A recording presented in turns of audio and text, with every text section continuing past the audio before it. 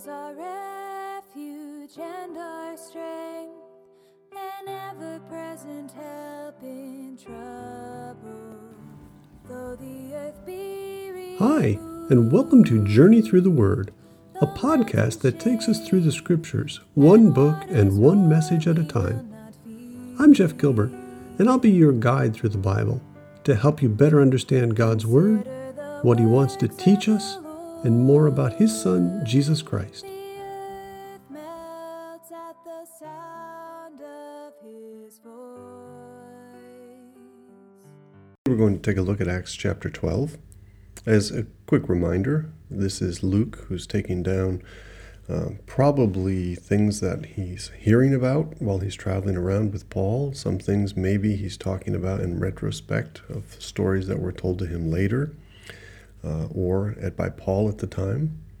And he's given an account here of the time in the early church when persecution was starting to be quite widespread amongst the church. And here in the beginning of chapter 12, we see a really sad account where James, who was the brother of John, these were two of the early disciples called by Jesus, and they were the sons of Zebedee, the sons of thunder, remember? And James is killed here by the sword, and this is all done by Herod, the king. And it says that he was laying violent hands on some who belonged to the church. So he was starting his own persecution against the church. It wasn't the only persecution of the time. This is persecution by a Roman governor, but remember before this, the Jewish religion itself was persecuting the Christians and putting them to death. Saul was sent with the authority of the religious leaders to go and round them up and put them in prison or have them killed. Remember the martyrdom of Stephen a few chapters ago? And they would throw them in prison, arrest them, accuse them, and try to destroy this new faith that they had whenever possible. Herod, who was one of the Herod Agrippa, none of them in the family chain. There was 4 of them, but he was, I think he was number 3. Was not a nice guy, as none of them were. He was popular with the Jews because he did a lot of things in favor of the Jewish religion.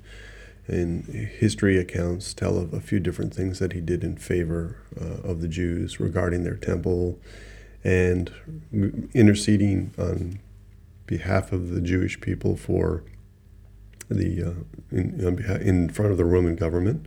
So he did things that were favoring the Jewish people from time to time. So it's not hard to believe that if the Jews were against these new Christians who are following Jesus, that he would also be against them to win favor from the Jews. And it says that he put him to death by the sword. And the next verse, in verse 3, it says that it pleased the Jews. Imagine being pleased at the death of people who were trying to follow Jesus. Of course, that's not unusual even today. We see Christians martyred and persecuted around the world. We think that it's a thing of the past and maybe not so much happening today.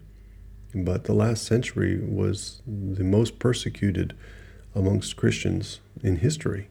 So it's not something that's ever gone away. Christians are being persecuted, and people like to do it. Even today we can see in the Middle East there are Christians being put to death, and it's shown on public news. And these kinds of things are pleasing to those who are against Christ. When he saw that pleased him, he decided he would keep going because he wanted to be, really well beheld in the eyes of the Jewish people. So he took Peter and he put him in prison, and he put 4 squads of soldiers to guard him, and intending after the Passover to bring him out to the people. So Peter was in prison, but the prayers were being made for him to God by the church. Now, when he says he's going to bring them out to the people, it's likely that he was going to bring them out and let them judge what should be done with him. Probably we're going to put him to death as well, most likely. And so while he's in prison, obviously the church knows that this is what's likely to happen. They just saw one of the other apostles martyred, and so Peter is next on the line. So it's very interesting what takes place to Peter. This is a fantastic story.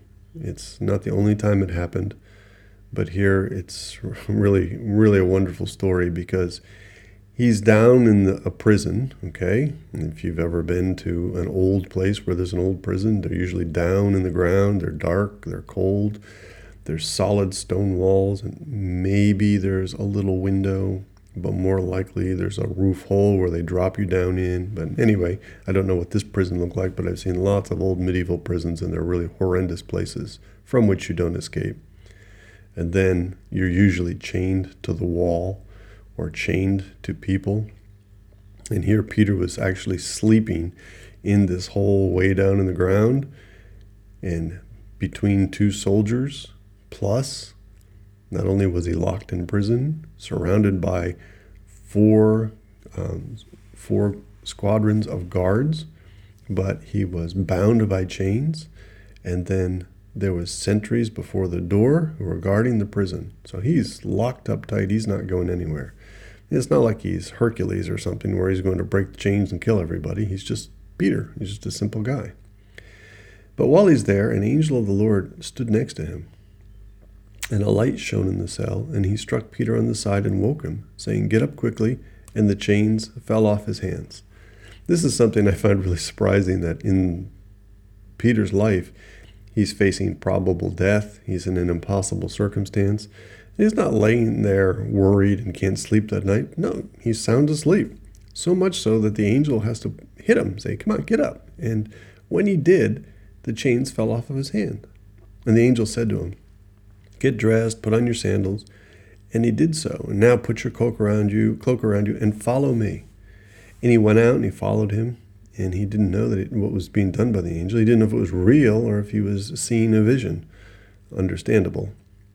Of course, when you're in a deep sleep and somebody jars you awake, some people, they wake up okay, and some people don't even know what planet they're on when they wake up. Maybe that's how Peter was. He was such a deep sleeper that he didn't know where he was or what was going on.